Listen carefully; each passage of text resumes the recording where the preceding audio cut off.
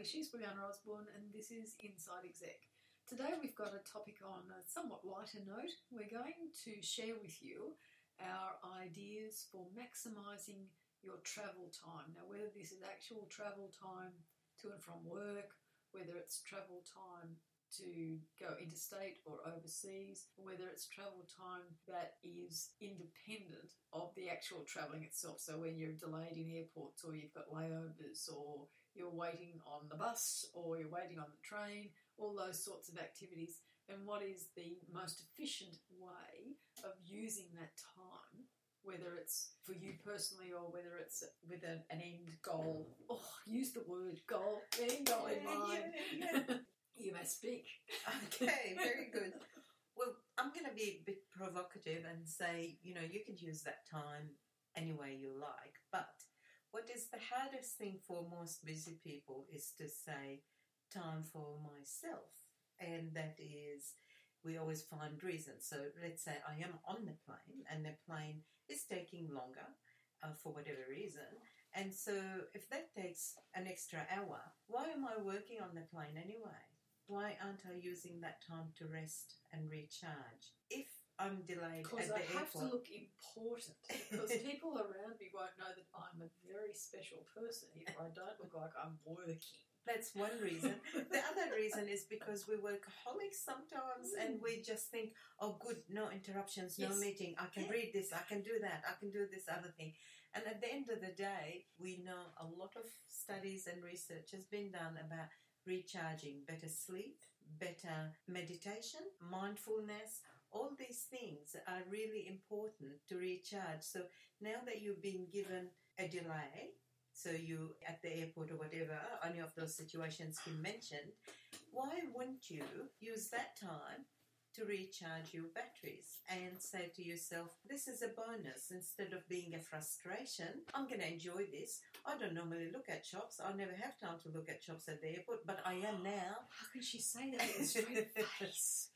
And anything that you would do differently, but seriously, sitting there quietly and enjoying that extra time that you have discovered, if you like, you can't do anything about it. So why don't you use it wisely? I rail at the discovered word. I think you should be planning for it. I think you should actively say it's going to take this amount of time. Everywhere we travel in Australia is a long distance.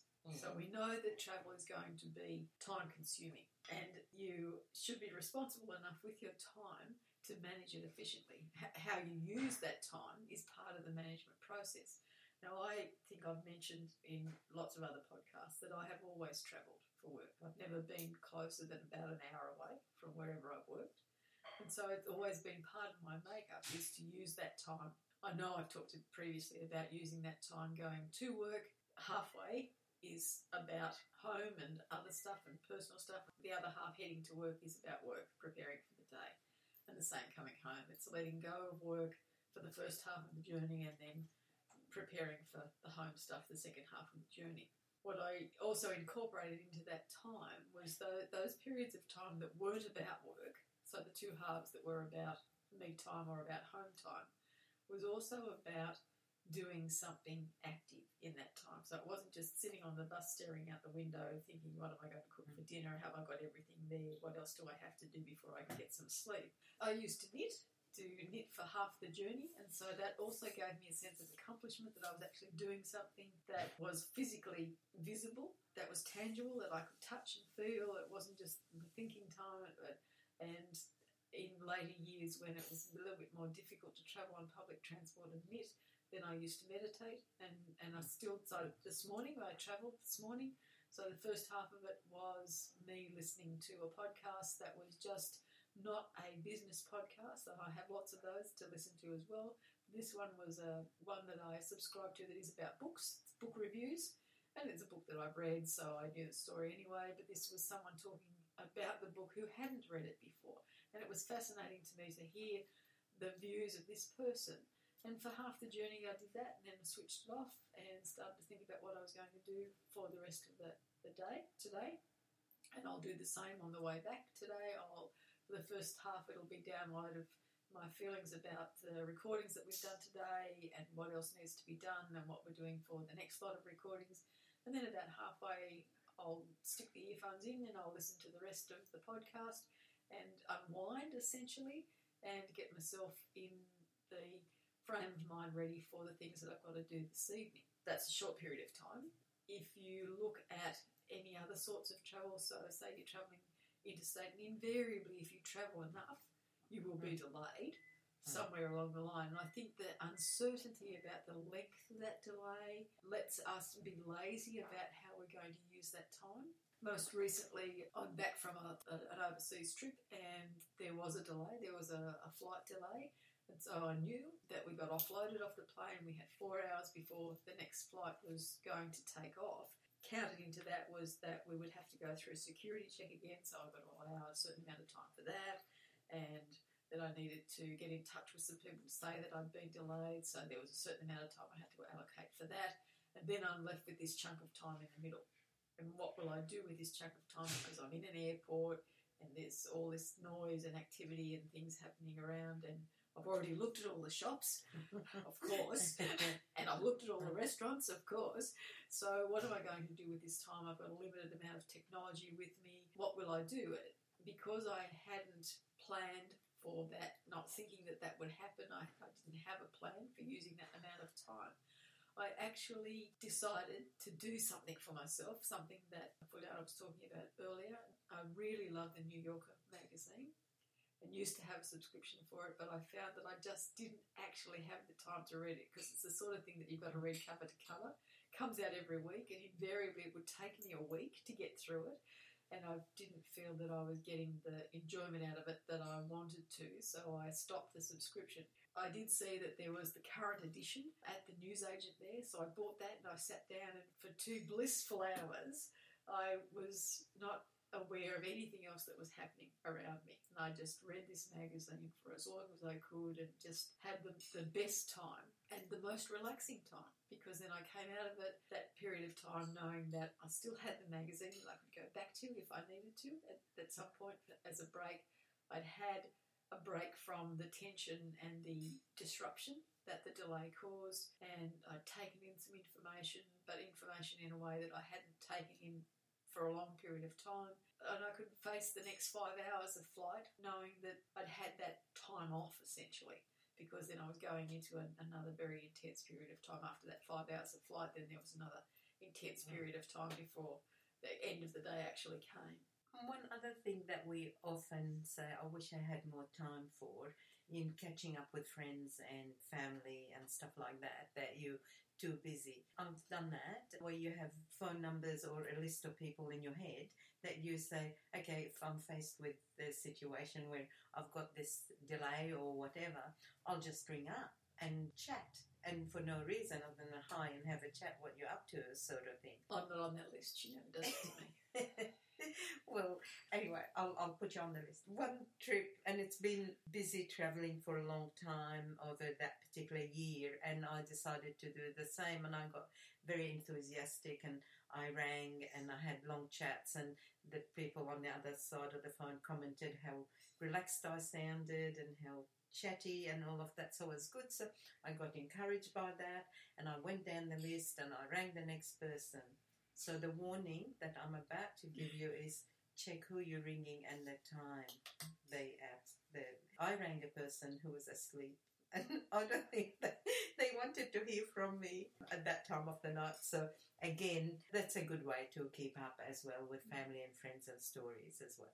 The other activity that I think we need to look at too is, in looking at that, having a time to yourself is also about looking at the environment that you're in and seeing if you can interact with that environment. So again, on this most recent trip, I knew that I had quite a long layover between 2 flights, and that as frustrating as it can be these days in terms of going in and out of security checks and allowing the time for that, it would be inappropriate and a waste of time for me to stay within the terminal for that period of time. And so with the availability of information on the internet, you can look at what you can do to get out of a terminal for a period of time and how close any of the activities are. And in a lot of cases, I will say that there are particular tours that are geared around people who are in transit. I know when I was last in Taipei, there was a really very good government tour, morning or afternoon, and you just had to register at the desk. They picked you up at the airport, they brought you back to the airport. It was free, and it was 3 hours, and I saw more of the city of Taipei and particular highlights of the city in that period of time than I would have on any other tour that I might have paid for.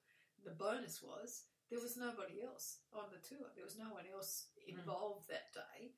And so we essentially, my companion and I on that trip, we got a guided tour of the city and the insight into the city that we wouldn't otherwise have got because we were the only ones on the tour. And I know that it's available in quite a few cities. I have been somewhere else, but it escapes me at the moment. There is Japan, I think, is similar. I don't know if it's free though. The opportunity for you to get out, even if it's on the local public transport, to see a bit of where you are and to get back to the airport. Don't be constrained by the fact that you are travelling and you're moving from one sector to another to restrict your view of taking a part of where you are and learning a little bit about where you are other than what is presented to you in an airport terminal. Again, on this trip, on the way over, I arrived late. I had a hotel booked, got to the hotel much later than I expected, and because it was sort of over midnight, over 2 days, they thought I was staying the following night. They didn't have any rooms of the level that I booked, and I really was only going to be there for 4 hours before I needed to be back at the airport anyway. And so they just said, well, we'll upgrade you. We'll put you in a suite because you're only here for 4 hours, And I was so thrilled with that I didn't go to sleep. What was the point, really? I was going to get on another plane where I could sleep anyway. So I wasn't concerned about that. But I think that part of it is going with the flow, is taking the most out of the situation and getting the benefits of a more positive approach. I could have gone to that hotel and said, well, look, I did send you an email. I did say I was arriving at midnight on this day, you've got it wrong. But where's that going to get me? How is that going to make me feel better or them feel better or get the most out of that service? But because I said, look, I did send an email, but obviously the system doesn't allow for you to see that it's this or it's that.